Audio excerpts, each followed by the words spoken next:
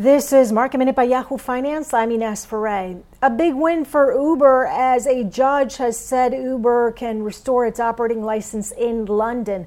That license had been taken away over security app concerns. Uber said it made fixes to address those concerns. The restored license is good for 18 months. FedEx was upgraded at Deutsche Bank to a buy from a hold with a price target of $318. And HSBC is rallying today after China's Ping An Insurance announced it would increase its stake in the bank. The insurer is the biggest shareholder now in HSBC. Its stake is now 8%. The markets today are in green territory with all 11 sectors of the S&P 500 in the green, being led higher by financials, energy, and industrial stocks. For more Market Minute news, head to yahoofinance.com.